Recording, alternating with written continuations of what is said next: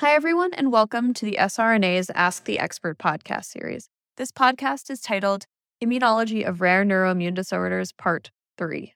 My name is Gigi deFiebre, and I moderated this podcast. SRNA is a nonprofit focused on support, education, and research of rare neuroimmune disorders. You can learn more about us on our website at wearesrna.org. Our Ask the Expert podcast series is sponsored in part by Horizon Therapeutics, Alexion AstraZeneca Rare Disease, and Genentech. Horizon is focused on the discovery, development, and commercialization of medicines that address critical needs for people impacted by rare autoimmune and severe inflammatory diseases. They apply scientific expertise and courage to bring clinically meaningful therapies to patients.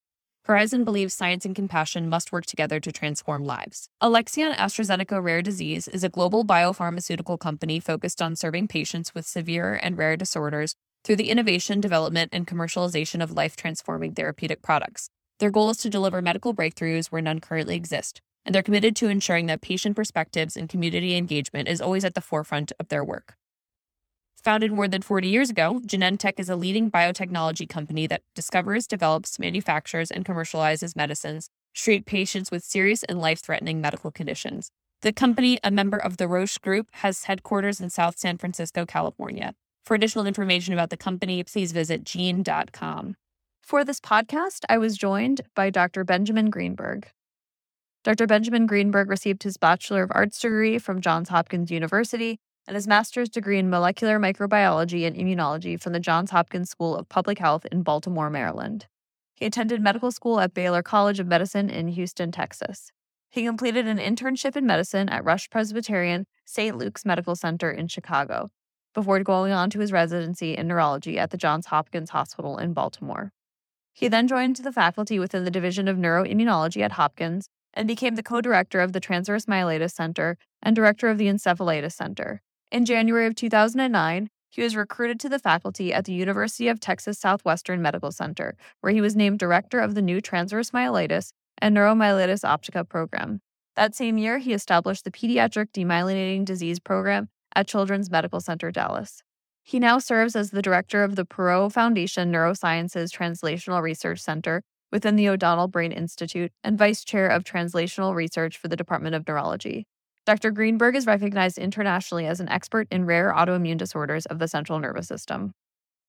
So to start, do you mind talking a bit about what we mean when we say repair in the spinal cord, the brain, or the optic nerves? Yeah, Gigi, it's a great question and something we get asked in clinic all the time. And when patients or families ask me about repair, opportunities for repair, pathways for repair, research about repair, I actually always push back and ask a somewhat rhetorical question, which is, are you interested in repair or recovery? Because it's actually important to recognize that functional recovery can occur via mechanisms that have nothing to do with repair of the spinal cord or brain or optic nerve. So it's possible to have residual physical damage of the nervous system, but yet be functionally perfectly intact. And this is where rehabilitation comes in, and this notion of plasticity, where you can recover function, your body can adapt to damage and get back function, even if not fully repaired. But admittedly, there are many patients, a lot of patients who have residual symptoms or reach a plateau who would benefit from structural repair of damage that's been done. And when we're talking about repair, the context is around what's been damaged. And we think about two different categories, and then within them, they have subcategories. So on the one hand, we think about the actual neurons, the actual wiring that connects point A to point B, whether it's brain to spinal cord or spinal cord to muscle, but the actual neuron itself. And then we also think and talk a lot about the myelin, the protective coating around those wires, if you will, those neurons. So when people have had damage, it's possible that they damaged the myelin, the wires, or both, and depending on what was damaged would dictate what needs to repair. Got it. And so is this the same for the spinal cord, the brain, and the optic nerves, or do these areas differ in some way from each other? Yeah, so grossly, we lumped them all together. We said that a neuron in the optic nerve in the brain and the spinal cord is a neuron, and myelin is myelin. That's probably too simplistic on our part. The types of neurons that exist in different places are different, and what would be needed for repair would be different. The best example in our community is we serve lots of patients with different forms of myelitis. Sometimes the myelitis happens as part of ADEM, as neuromyelitis optica. Sometimes it's idiopathic. We don't find a cause. And sometimes patients have the acute flaccid myelitis variant. And if we compare the idiopathic myelitis patients to individuals with acute flaccid myelitis, they have each suffered damage to neurons to some degree, but they're two totally different neurons. The idiopathic myelitis patient has suffered damage to what's called the upper motor neuron, the connection from the brain to the spinal cord. But the patient with acute flaccid myelitis has had damage to the lower motor neuron, going from the spinal cord to the muscle. Now, not to get too complicated, but it's worth noting about half of acute flaccid myelitis patients have damage to both upper and lower motor neurons. But what they all share in common is that lower motor neuron damage. And what's needed for repair of a lower motor neuron is different than what's needed for repair of an upper motor neuron. Remyelination strategies will not recover function in someone who has lower motor neuron damage. So as people are looking at clinical trials and research around repair of the brain and spinal cord, it's important for everyone to know their diagnosis, their location of damage, and whether or not any of the work being done or research being offered would actually be of benefit to them. Got it. And then in the central nervous system, does repair occur naturally? Is that something that your body just kind of does after an inflammatory attack or issue that occurs? And what inhibits that sort of repair and what might facilitate that repair? Yeah, it's such a good question with bits and pieces of data.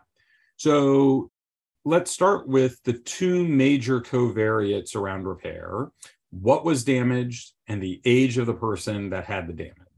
So if we are talking about damage to myelin, and the question is, does your body naturally remake myelin? The answer is yes. Does it do it better in a young person than I won't say old because I'm in that category now, an older person? Yes. So if I have a child with myelin damage, they're going to have much more repair than an older adult with myelin damage. And so it does happen naturally. We consider it incomplete. The best data we have says that remyelination that occurs naturally is not the same as the original myelin that was there, but there is remyelination that occurs. And there has been intense focus on why doesn't it remyelinate better or more completely? And there are molecular signals within the cells of the brain or the spinal cord or the optic nerve that send stop signals to myelin formation that are left over from our embryologic development. And so some of the research that's done is in how do we temporarily turn off that stop signal to allow people to remyelinate more. Now that's very different than damage to neurons. We have very limited data around regrowth of neurons in the brain, spinal cord, or optic nerves. The general sense is once the neuron is gone, it's gone. Now, in the peripheral nervous system, when a neuron is damaged, neighbor neurons can sprout and grow and take over some of the function, but that's different than the primary neuron regrowing. To date, evidence suggests that once a neuron is damaged, the axon is cut, it does not regrow and can't regrow in the same way it was there. And so we're really looking for other parts of the nervous system to take over. Okay. And then we hear people often ask about, they've been told they have an astrocyte scar or that can you talk a little bit about what that might mean? Yeah, we do hear about it a lot. It's in the literature a lot, and I think it's a sometimes hard concept for us to absorb until we take a very normal routine event in our lives, like cutting our hand in the kitchen, which I've done too many times. For the record, you can't see it on the video, but the mark here is from a mandolin, and if nobody on the call knows what a mandolin is, look it up and don't use them. After slicing a part of my finger, it healed, but I'm left with a scar. My fingerprint is different than what it used to be.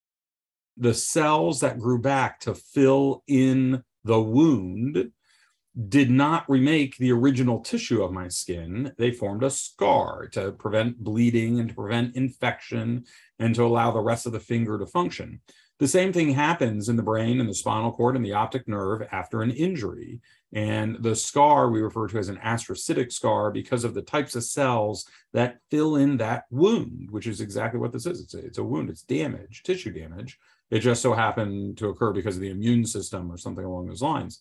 But that scar forever changes the architecture of the brain and the spinal cord or the optic nerve. So some of the work that's being done around repair is actually fascinating in terms of the focus.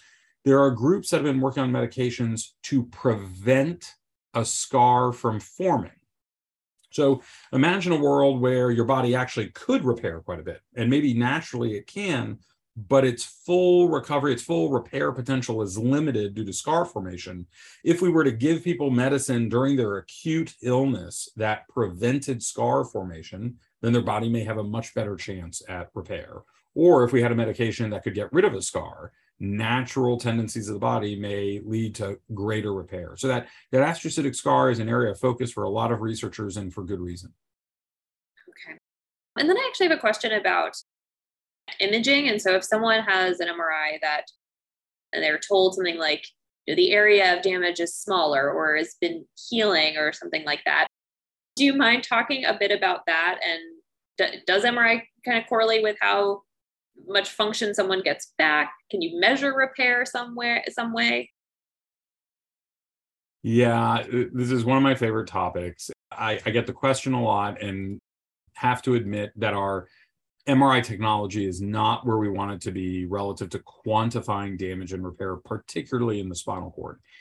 And so there is no good correlation, meaning no concrete correlation between what happens on the MRI and somebody's function. And it has to do with a lot of different features. One is imaging the spinal cord is extremely difficult. The spinal cord itself is relatively small. It's encased in bone, and that bone is surrounded by lots of tissue. And every time your heart beats, the spinal cord bounces. So we're trying to take a picture of a moving target that's very small. And so getting really accurate data on MRI about the spinal cord can be quite difficult. Secondly, what the MRI measures is water content. Water in the cells, water out of the cells, water flowing between the cells. And so when you have damage, we're using those water molecules as a surrogate for how intact is the tissue or not. And we don't yet know how to tell the difference between repair versus repair with scar versus just scar. They may all look about the same on an MRI. And so there are advanced technologies that are pushing the envelope for us being able to track this. But to date, the MRI is a poor correlate for most patients to their outcome. Are there patients with really bad looking MRIs and bad outcomes? Yes. Are there patients with really bad looking MRIs who are doing great? Yes. And so it's hard on the individual person to do a one-to-one correlation between the two. Okay. And then you talked a little bit about research for repair, but is there any other research on repair that is currently ongoing that you'd like to talk about? Yeah, there's a lot of work happening in different ways. We've been working, as you know, on our remyelination stem cell trial in collaboration with the SRNA and a group Q Therapeutics, and with COVID and all sorts of other things. We are finally hoping to have our first surgery this year and keep working towards achieving that. And so we're hoping to help individuals who have damage to myelin in their spinal cord. These cells are not going to make a difference for regrowing neurons, for example. Or there are groups that are looking at options to regrow neurons for our patients and families affected by acute flaccid myelitis, where you need a new neuron to go from the spinal cord to the muscle. And indeed there are. And so this is being approached in a lot of different ways. It is challenging. There are a lot of obstacles. And the obstacles aren't just in the science. The obstacles are in the clinical trials. How do you design them to show that these interventions are safe and effective? But the field continues to move forward, both with cell-based therapies and medications that hopefully will promote repair. There are multiple oral and infusible medicines that are under study to try and enhance the body's remyelination potential. So there are a lot of things that we're going to see, and I'm firmly convinced that at some point we will have these technologies working, but it's still a road ahead of us to get there. Got it. And then just briefly as well, We do get questions about stem cells frequently. There are stem cell clinics that exist. Are those kind of based on any sort of research, or what is kind of the general experience with that? So the stem cell clinics that exist, some in the US, although there are fewer than there used to be, and then a lot internationally, have raised a lot of concerns for different reasons. Often the question is around not just the source of cells, but what exactly is being injected. A lot of these clinics are very cagey about releasing exactly what's in their proprietary formulations. We have had, unfortunately, patients who've traveled overseas for stem cell therapies who passed away, and we never get full detailed information about what happened. And it's important to note that even in clinical trials where stem cell-based therapy has been tried, we've seen some adverse events. We've seen the immune system react to those cells in some situations. And so these are not therapies to be taken lightly and jumping into. These are things that we need to be careful with and be methodical about and take time. And so in general, I caution people against doing off-label or unapproved cell-based therapies because there are a lot of risks involved. Got it. And then any final thoughts or anything we didn't cover on this topic? No, I think I'd just bring it back to the beginning, which is to make sure people realize the goal is restoration of function. And there are lots of things that can be done to restore function even before the technology is available for repair or enhanced repair.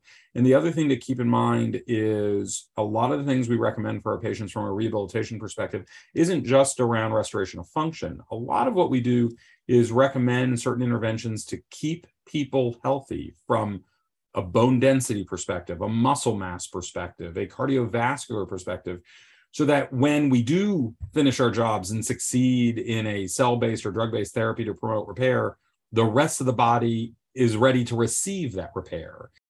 I've had conversations with a lot of my patients where I've said, wouldn't it be sad if we finally prove a cell-based therapy to remyelinate your spinal cord, but your muscle has contractured so much, even a new spinal cord won't get you back function because the muscle now has independent damage.